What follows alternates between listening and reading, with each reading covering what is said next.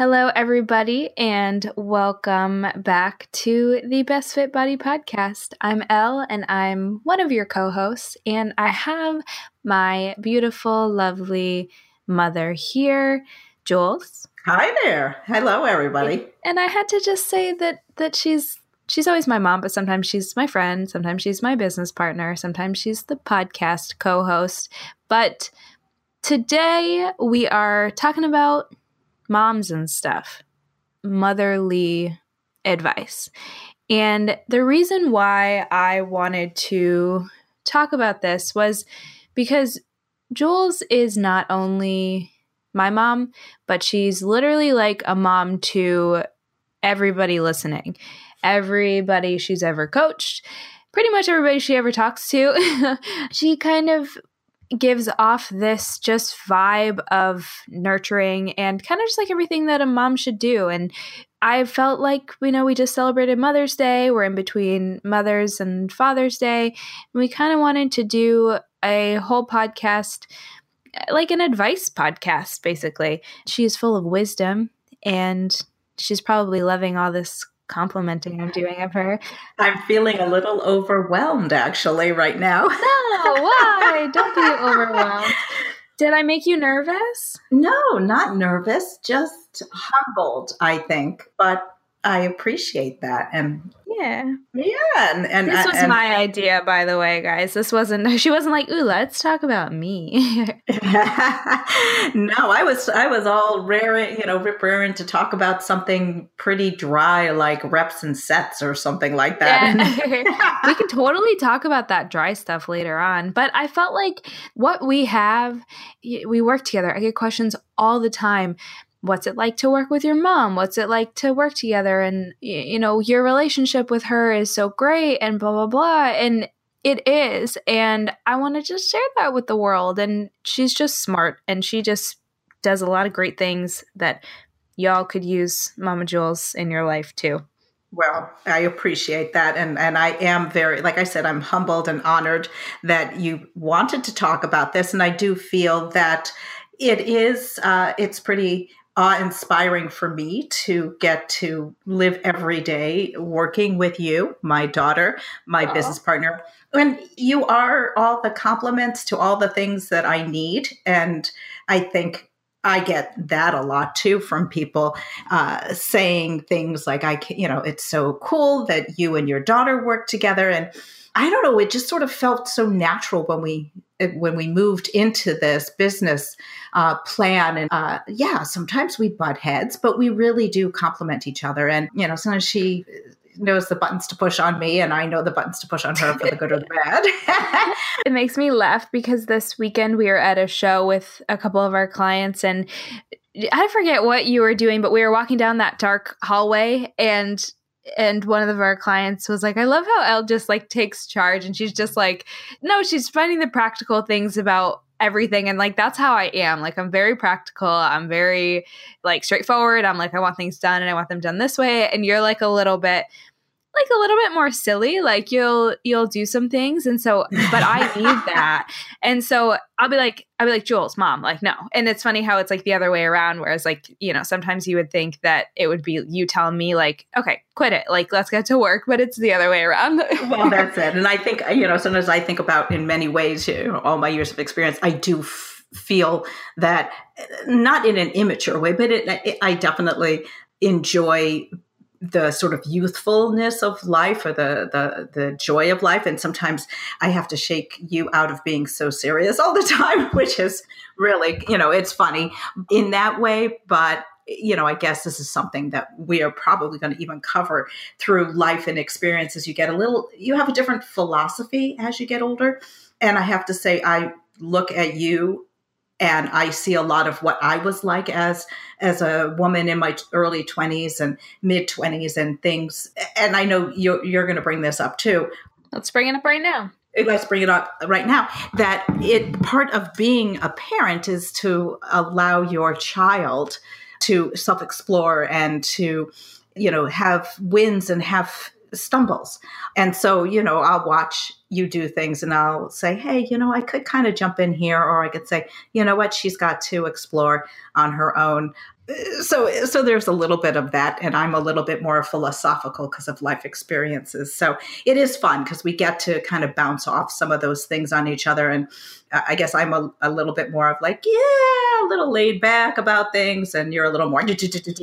But on the other hand, there are other things that you're a little more laid back on, and I'm a little more, this is how we're doing it. I think that's what makes it work. I think so too. So I had asked Jules to come up with a couple things that she felt were important to discuss about being a mother. And so for anybody listening who's young, who isn't a mother yet and has dreams to be a mother, or maybe you are a young mother, or maybe your kids are all grown up and you're listening to this, they were just kind of some very special things that I wanted her to come up with that could resonate with some of us. And so she kind of came up with a little list, and I think we've got about 8 different things we're going to talk about. And I think we're just going to kind of dive in and talk about them. And I'm going to ask her some questions because I really do feel like she is not only full of so much wisdom in fitness and nutrition, but also in life. And that's where I've developed my, I guess, open eyes and open heart for understanding people and connecting with people in a way that is different from a lot of connections that you'll have.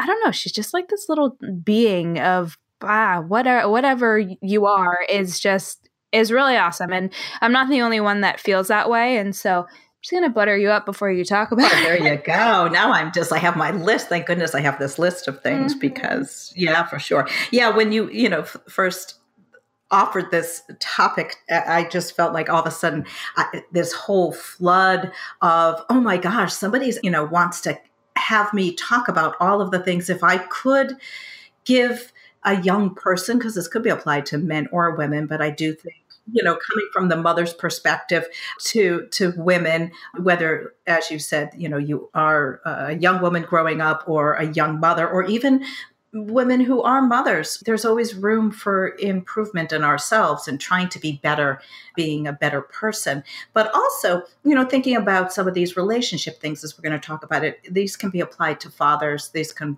be applied to young men also, because, some of these struggles that we all have are not isolated to gender specific. But I do think that some of these things that we're asked often do come from women because there may be a little bit more of a self-reflection on this. So I guess I just started writing things down, and I'm just going to dive into, I guess, and you can interject some comments and questions and things. But the first thing that really just sort of popped into my head when you said, come up with a couple of things that you would like to share, almost like wise words from a mother. The very, very, very, very first thing that came to my mind was talking about self-love. And self-love starts early. And this is something that as you get older, you do look back and say, if I could do it over again, what would I do? And the first thing would be to say self-love. I wish I had started that earlier. And I can say that that's very true for myself. And I do think that every day I get a little more grateful over the fact that I did discover that at a fairly young age, because you can say certain things happen to people. And I guess my story about understanding that this self-love needed to start early really was from growing up. Sometimes people think, oh, if they're a great parent, they came from great parenting. And I have to say my parents, they were great parents. My parents are still alive. Fortunately, my mom and dad are 85. Their healths are not great, but I am grateful that they were really great parents. Were they perfect parents? No. Far from being perfect. And the things that they did really sort of cultivated who I am. But it was only to a certain point where I began to realize I needed to take what they had offered me, given me, and then it became my own journey. And so when I talk about things in self-discovery, you can't blame your history forever. You have to take some responsibility and say, okay, these are the things that I have had happen to me. But if this is where I want to go, or do I want to move my own self in another direction, I have to start to take ownership over that. So that self-love has to pick up even when parents are still loving you. They'll always love you, but you have to take that and integrate that very early. Yeah, I like what you said about becomes a point where your upbringing or the things that happen to you, you can't blame things on them. And so there becomes a point where you have to say, okay, I'm not going to let that define me, and I'm not going to run my life this way all because this happened to me. It's almost like you have to become an adult and push past those things that have happened to you. Although they have shaped the way you are, you're not necessarily stuck in those ways. That is only if you choose to. That is, I guess, my second little tip here.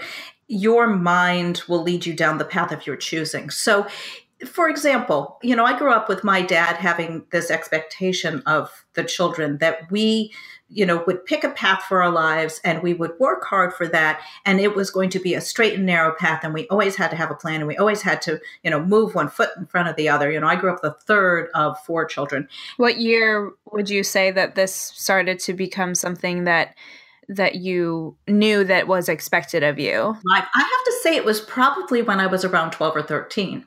So that's like what, early 1970s? Yes, 1972, 73. Yeah. And I remember, there's lots of different things, and I don't want to spend 3 hours talking about all of the history of all those things. But as a young, as a teenager, I knew there were certain expectations for me, and I had to work really hard. A lot of those things didn't come that easily to me, and I had to work really hard to live up to the expectations of what my father wanted. And he only wanted good things, for me, and I could see that. But they didn't always mesh with what I wanted to. And so I had that very sort of rigid with my dad, and my mother, who I grew up with my mom being very, very unconditional love, which was wonderful, but she would never share any part about herself. So I always felt that, she was there, but it was a little bit distant. And, her job was to be the mother and make sure. And so there was a lot of that kind of stuff. But I realized that it was around those early years that I realized that I may not always be able to live up to other people's expectations of myself.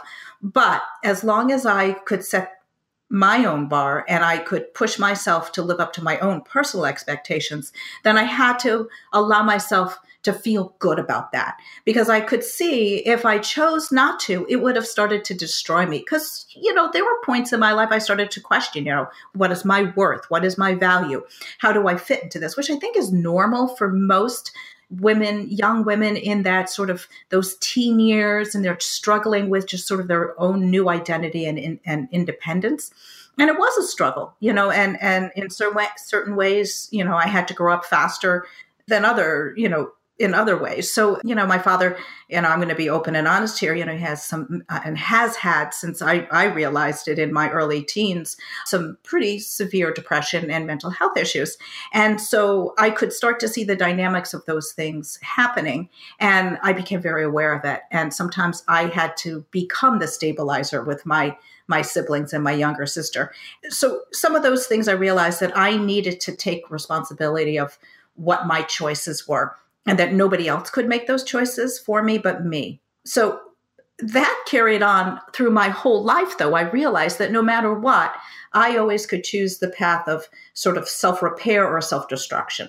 And, when faced with difficult situations, I would always just sort of say, is this going to, keep me healthy and whole, or is this going to start to dig me deeper into situations that I'm not going to be happy with? Did you ever, at certain points in time, do negative things or have any negative habits that you obviously got out of? But did you let things kind of push you to do some unhealthy habits? And what was that like? Because you say that— Yeah, that's a great question. You want to push on through them, but we're not always strong enough to do that. So sometimes we do fall into things. It's like, so what were those for you? Oh yeah, no, I definitely. And it was, probably around when I was 16, 17 and 18, I have to say the sort of the peak of some of the issues that my dad was struggling with, sort of came to a head. And I, not intentionally, but I definitely started to exercise and do a little bit of that sort of, I don't want to say it was really anorexic, but I felt I had a lot of control over my food intake and my exercise because it became a coping mechanism for me. And maybe it was a little bit of self-punishment, but it took a couple of years. And I remember being in college and struggling with that through those years where I would literally go out and walk for 3 hours. But, we didn't have gyms, but I would be like, I'd put my Walkman on, dating way back to the, 1978, 79. And I would literally, I'd disappear and I would just walk for hours. And it was my coping, and it was not healthy just because it was so much, but it was my escape. And it was like, hey, I'm going to go out and I'll be, walking for an hour and a half in the morning, an hour and a half at night, just because it helped me cope. You could say, well, maybe there could have been worse things. I could have turned to drugs. I could have turned to, all sorts of probably worse things. But, looking back on it, it definitely was a coping mechanism for myself until I realized that it was okay to open up to people about it. In the 70s, nobody talked about mental health issues. Yeah. And it was very much a taboo. So that was sort of my initial way to cope with it. And I stepped out and sought counseling myself, but they kept on looking at me like I was crazy. Yeah. Because they didn't really think I had a problem because I looked like I was coping, but I was struggling. I was like, okay, I'm just trying to figure this all out. That's really interesting though. And I feel like we should address that. So in the 70s, it was, like you said, a little bit more taboo. And now we get into, we're almost into 2020. So that's almost 40 years of change. And now I've noticed that almost everybody, not everybody, maybe like 50% of people are very open and honest about mental health. And I think that helps because other people say, oh, wow, I probably have had some sort of thing go on in my life too. And maybe I'm okay now, or maybe I'm really not okay now. And that it's okay to seek help. And if someone says, well, you don't fit the profile of someone who would be crazy or someone who would have mental health issues or problems that they're dealing with, it's not about what you look like on the outside. And it's not about how you cope. Just because you are coping doesn't mean that it's still not a problem. Some people are much better at coping and pushing it down and down and down, and others are not. And that's what I grew up with, this approach that, unless you're kind of like bleeding, you don't put a Band-Aid on it. So it was really just kind of suck it up and move on. And with that, and I do think that there's a lot of people still out there who really struggle with something that is going on, and they either don't have an outlet for it or don't have a support system for it, or don't, maybe there still is shame or admitting. And I think nowadays there are a lot more sort of terminology. There are different treatment modalities, whether it's behavioral or pharmacological, or cognitive therapies and treatments. Nobody really addressed that unless you were really, really in a bad situation. So I'm grateful that the awareness is there. But I do think that people sometimes are hesitant to speak up about it. And I think, even for me, it was really hard to say, this was something that I knew was going to be an issue that I always had to be aware of. My father's mother was very depressed. And so, there is a clinical part that is potentially genetic. So Ellen's dad, my husband, Mark, and I were always very open and honest. And we were together during the years my dad was having the trouble in the early years. So I had him to talk to, which was wonderful. And he understood the struggles. He was patient and listened. And that was huge. At the time, I didn't really have any therapist, like I said, to go through, but he always listened and gave me that unconditional love and didn't try to solve it, but allowed me to process. And I think that's really important for people. So when, our kids came along, we made it very clear that we needed, and we're very open for the kids to be open and honest and aware that these things go on. But the mind can lead you down the path of your choosing. And sometimes your mind will start to play tricks. So you have to be aware of it. And that's where you might need to seek some help there. So that's my words from a mother is realize that you have the power, but if you find that your mind is leading you places, you might need to address that. Yeah. That's an important one right now. I just think that since everybody's talking about mental health I felt like that was a good part to bring up right now. I want to talk about kind of going back to that self-love and body image and self-image type of view from a young person, looking back at like my childhood, because I think as a young person, we follow what our mothers do, or like we follow what we see is what we repeat. We learn a lot of things by observation. And one thing that I told Jules just the other day, I said, I need to thank you because I don't think I ever have. And I realized that she had never made me feel bad for myself ever. Like she would never say like, oh, you're going to wear that. Like unless I was trying to sneak out of the house in like a mini skirt that showed way too much. But she would never make digs at me. And growing up, it's wild to me that so many women do deal with that, whether it's from bullies at school, whether it's a sibling, a brother or sister, or even a mother or a father, any type of like verbal type of abuse. And it makes me think about how much that can shape us as we get older. And with my interest in psychology and the effects that your early childhood have on who you become as an adult and the things that you do and the way that you perceive yourself, we are basically I want to say conditioned in those early years. And it all kind of ties into then the mind will lead you down the path of your choosing, which is what Jules just spoke about, is that if you believe those things as a kid, and then as you get older and older, you believe those things as an adult, your mind is going to continue down that path. But if you choose to flip-flop it and say, I'm not going to be who I was as a kid, I'm not going to think this way about myself just because somebody said it, you're on a path towards coming out of that and getting to see kind of the other side of it. Yes. And I do think, we have, and I remember even growing up watching some of my friends and even my dad, he would say things. And I remember thinking that just didn't make me feel very good. So, I remember one time I was upset about something and he made a comment to me about not being so emotional. And I remember thinking to myself, why are you telling me not to express my emotions? Just because you grew up that way or you have a hard time expressing your emotions, I knew I couldn't squish that in me because that was part of who I was. And I remember being a little befuddled about that. And it's like, so when I see people who are, verbally and obviously physically abused, I do have to kind of scratch my head saying, why do they put up with it?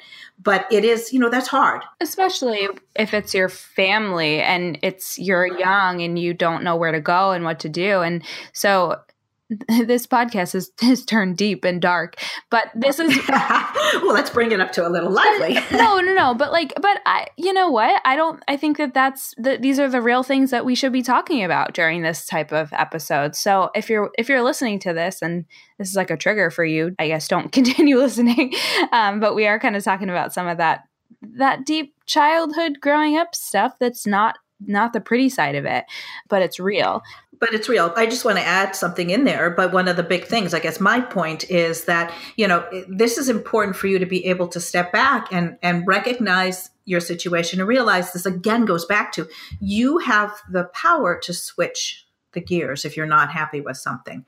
So if you're seeing interactions and relationships and how it's affecting you and your own feelings about your self-worth, or do you deserve better in whatever it is, a job or in relationship or in just, your lifestyle, that it may be hard to do, but if you really believe that you deserve better, then it becomes easier to see the path on how to get there.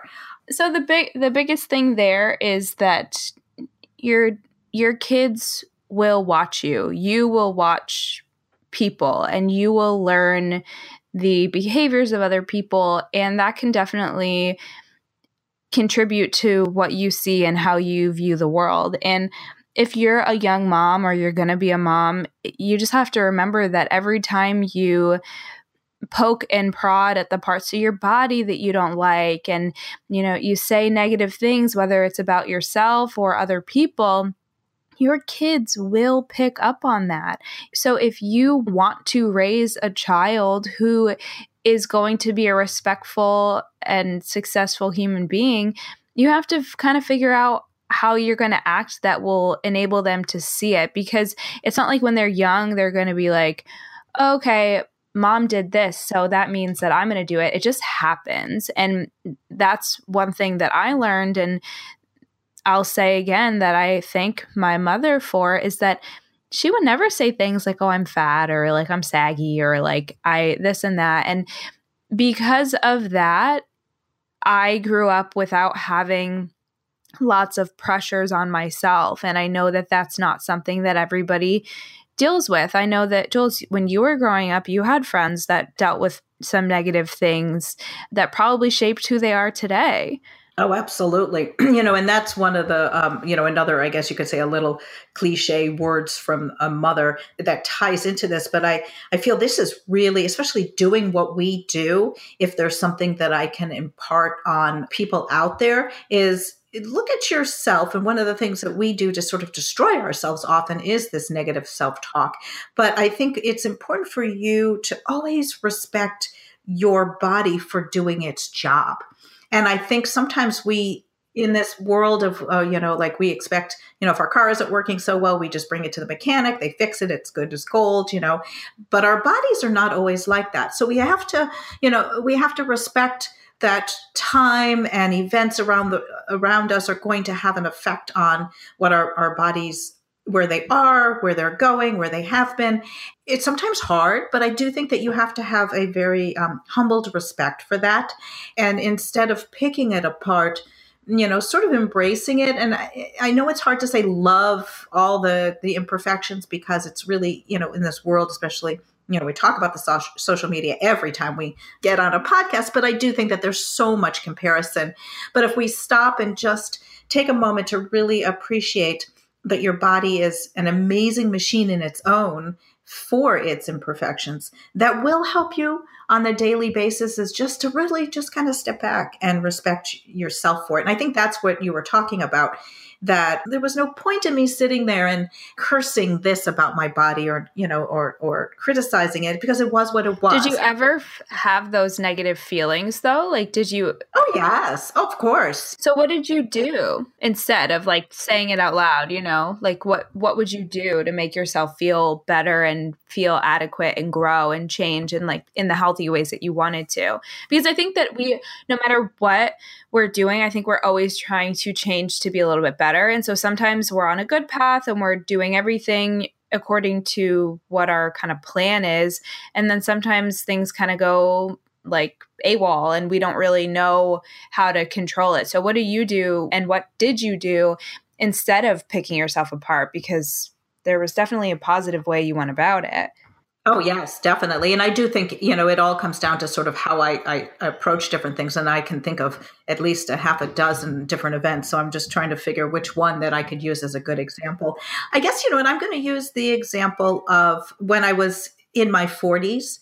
I had been a fit person, but, I had a bunch of small health things that started to amount to a lot of things. And I really began to feel in my 40s that my body was beginning to fail me. From that perspective, that I always felt, oh gosh, I'm always going to be strong. I'm always going to be vivacious. I'm always going to be able to do whatever I felt like doing, because my body was just going to keep up with the rest of it. But then certain things started to happen. And, I was diagnosed with high blood pressure and Hashimoto's hypothyroidism. And I started to have some arthritis. But all through that, it was about 2 years that I was given one diagnosis and another diagnosis, and nobody could really come up with what was going on.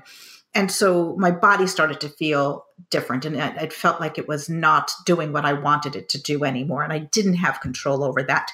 And then all of a sudden, it's like, okay, you're going to be on this medication. You're going to be on this medication. And I started to feel old. And I said, I can choose two different paths here. Again, comes down to this. I could choose to just sort of take care of what I needed to take care of myself, and go positively and do things in spite of what was going on. Or I could just say, oh, I'm just going to give it up and I'm just going to sit here and just sort of let life happen. So I had this respect for my body, knowing that there were going to be some new parameters for myself, but I was still going to do the things I wanted to do in spite of it. And that was, I guess it was a philosophical time for me in my 40s. And that's where I started to realize, I wish I knew this when I was in my 20s, but I probably wouldn't have had the same perspective, because my body was strong and I could, it was very resilient, and I could do lots of things that I just didn't even give second thought to. But then as you get older, your body starts to do different things. So that was a very important point in my life at that point. And I do think that it helped me go on. And, now I'm 57 and I've been through menopause and all the things that brings, and a whole bunch of other myriads of things. And I say, I'm not going to use those as crutches. Right.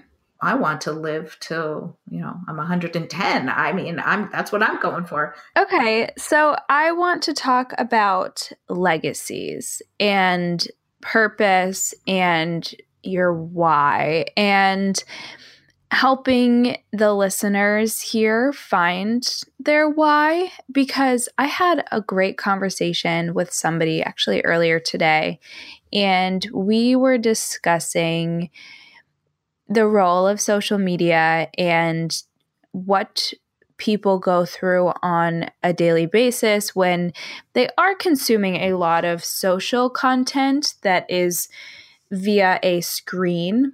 And the conversation that I had with this person was that they felt they weren't living up to their potential, but they didn't really know what their potential was. And so if you're listening and you're kind of like shaking your head, feeling the same, a little bit like, wow, I look at these people online and they look like they're living out their dream and they're getting to make a career out of being famous online, and it seems glamorous and they have it all together and they're going on vacation.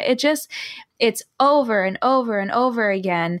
And one of the first things that I said to this girl was that there needs to be a way for you to separate yourself from it, because if you are submerging yourself into this culture, this online culture that is making you feel like you're not good enough, first of all, stop consuming all of it all the time.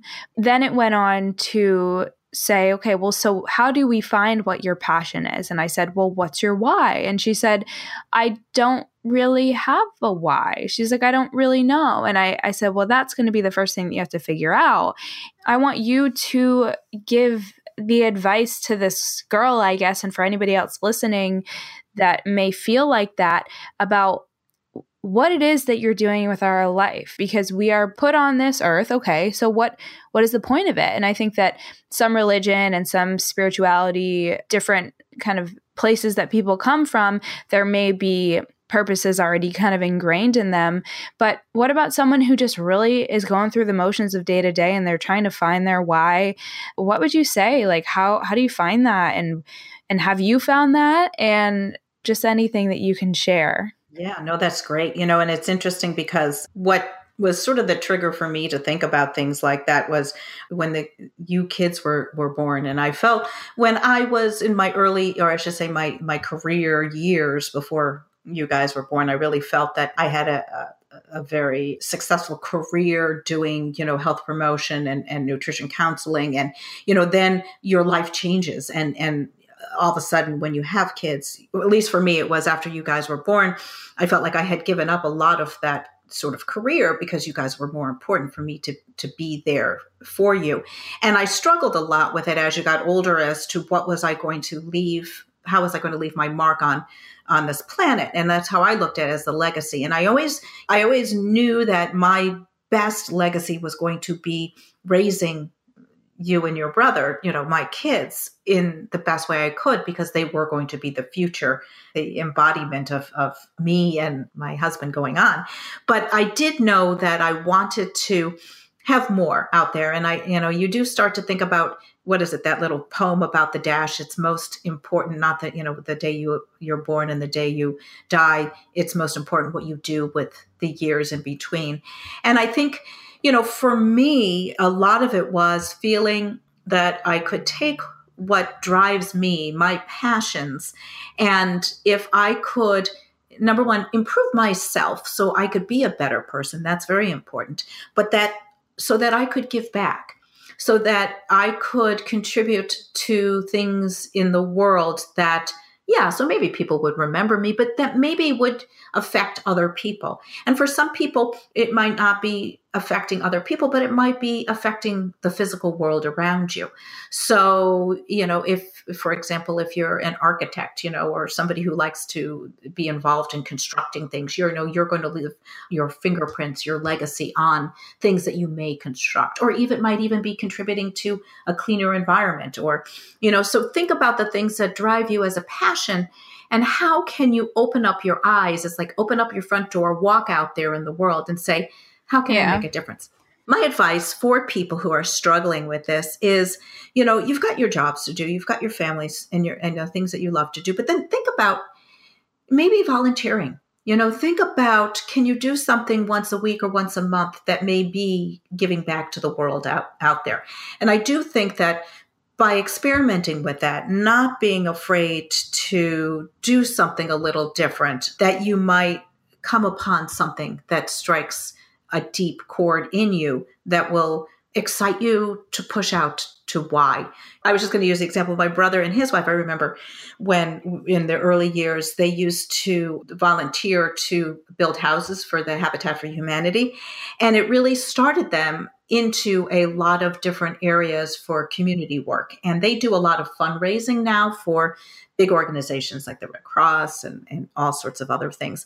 And that's their why. And I admire them for doing it that way. That's how they've discovered they're very giving, and they get a lot of fulfillment from that. So anyway. No, and I think that that's a great example of it. And I think that a lot of people think that it's got to be something that you do 24/7, that why. In the back of your mind, it's going to be, but it doesn't mean that you can't just shut your brain off for a little bit and live and be. It doesn't have to be something that you're always doing. But my suggestion to this girl was that shut off the phone for a little bit and read and be alone with your thoughts, or turn on a podcast where you can learn something and maybe just start to perceive the world in a different way. And I think a lot of your happiness and direction can come from a little bit more of figuring out yourself and developing some self-awareness. So you find what really makes you thrive, and you find what excites you, and that is going to give more of a purpose to your why. I don't think necessarily that a why should be a selfish thing. I think that it shouldn't be a me thing. I think that is reserved for passions and hobbies. And so if you're able to turn your passion and hobby into a career, that's great.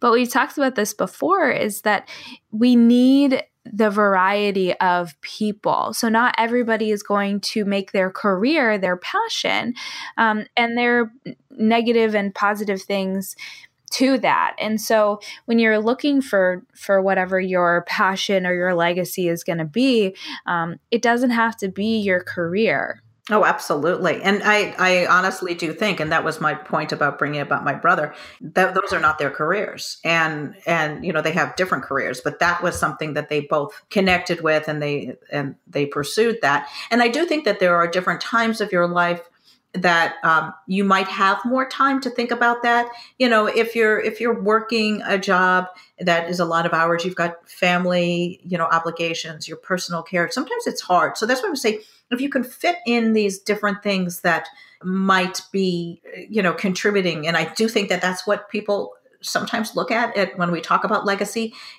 I think sometimes the legacy can be different from what your personal why. Because I know we talk about the why a lot. Why do people compete? You have to have your reason. And that can be a very selfish thing. And that's okay. There's nothing wrong with that, because you should have those, I think, for feeling whole. You can have your worldly why, and you can have your personal why, and you can have your career why, and you can have your family why. There's not one why. I think that sometimes they overlap, but I think if you try to just pick one why, I think that would be too much. I think you have to find pieces in all the different parts of your life. And at certain times you'll hit one, and other times you'll hit others. That would be my approach, is to kind of think about how can you squeeze in some of these rewarding things that you feel like. I just wanted to share something kind of interesting that I saw. It was like a little sketch. It was on Instagram, but it was like a guy on the ground, like looking like he probably was maybe unconscious or something. And there was a guy by his side, and there was like a line of people, and they were asking, like, the guy was like, "Are any of you a doctor?" And the first guy was like, "I'm a stylist." And the guy behind him was like, "I'm also a stylist." And the list was like 5 or 6 people long. And they were like, "I'm a stylist too."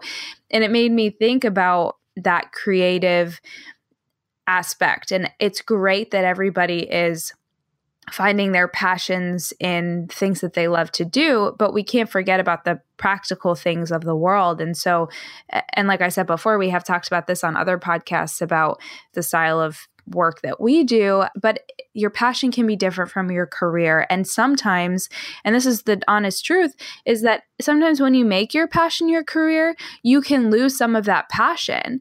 And so you do kind of want to have that balance and that mix between. And so I know that this is advice from Jules, but this is kind of advice from me that I've learned through her, is that it's good to have a million different passions and try a bunch of different things. And I grew up watching her explore through a bunch of different things and see what lit her up and made her excited. And I joke with her like, wow, you get obsessed with things and you love certain things, but then she moves on and she finds, another love and another obsession. And it's not that, and I'm not saying obsession in a bad way whatsoever, but when she falls in love with something and likes to do something, she does it all, but she'll always be able to go back to it because she doesn't burn herself out. And so anybody who's feeling like they need to find a passion or they need to find their why, it's like, don't be in a rush to do it, because once you get there and once you think you're there, you're going to realize you're really not. You need to fill up your cup in all different ways. Yeah. And I do think that that's a good point. I feel that, you should always be inquisitive. And if something interests you, then investigate. Don't be afraid to ask people who are, involved in whatever it is you're interested in, or do some reading on it, or, listen to a podcast on something, explore. If there are people doing what you're interested in, get involved. And I think the whole world is out there there's so many different exciting things to try. Doesn't mean that, if you go down one path that you have to stick with it forever. So, I kind of sometimes feel like my interests are a little bit like ADHD. It's like, oh, look, butterflies. Oh, look, birds. Oh, look, and, it's just like, oh, sparkly things. I'm going to go that path.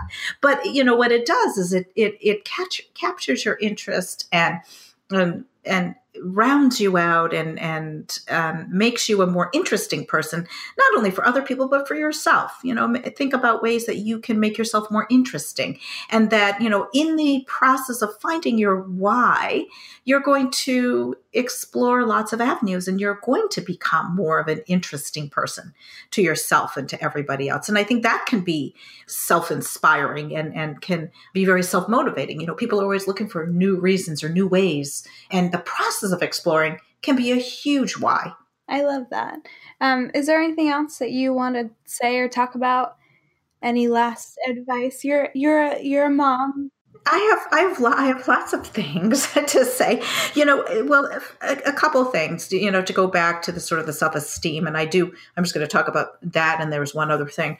Realize that you do need to make space in yourself for appreciating and loving yourself before you can let other people into your lives. That you can let yourself be loved and loved back. And I know that sounds really corny, but I do really think I've seen and I've had experience in myself, and I've seen enough because I've worked with probably thousands of people through the course of my years, that doing what we do, people typically start to feel better about themselves. And once they do that, I always laugh and I always say, yes, they kind of get themselves in better shape. They're eating better. They're feeling good. And then all of a sudden they find somebody and they fall in love because they have become more open and more receptive to letting other people into their lives because they have learned how to love themselves. And so I think that's as words from a mother, figure out how you can really embrace yourself and truly accept yourself. If you are struggling with relationships, that those relationships won't improve until you can take some self-worth along the way. So that's one thing that I guess I really want to step aside with that. And the other thing was on role models. I am very honored that, I can be Elle's mom and that she does feel grateful that I am her role model, yes. But also that there are a lot of people, out there who don't have situations. Maybe they don't have their mom around, or maybe their mother is not the role model that they would have liked. So you can have plenty of other people in your lives who can be role models. And it doesn't have to be your mother if you're a woman. It could be your father. And likewise for a young man, a mother or another, somebody who you can feel that level of openness and unconditional respect and love. I think that's a very important thing. And it can change too through the course of your life. So you may have had maybe a teacher or an advisor when you were in school. It may even be, an aunt or an older, relative or a neighbor. But realize that if you're feeling that you don't have a role model as your parent, that you can still look to other people. And I do think that, doing what we do, that is something that I do feel that's part of what my legacy is, I guess you could say, is that I feel that if I can offer that, it is important to me. I say that all the time. I'm like, yeah, I have to share my mom with hundreds of other women. And it's something that I've always had to do. You were always even a mom to friends of mine growing up. When they would come over and we'd have sleepovers, you would talk to us about life. And I'd go to other friends' houses and we'd talk about boys and lip gloss and whatever. And you just always talk to us about life. And you talked to me a lot about life because I had a lot of questions. And I was always trying to learn and figure it out, even from, I think, a really young age.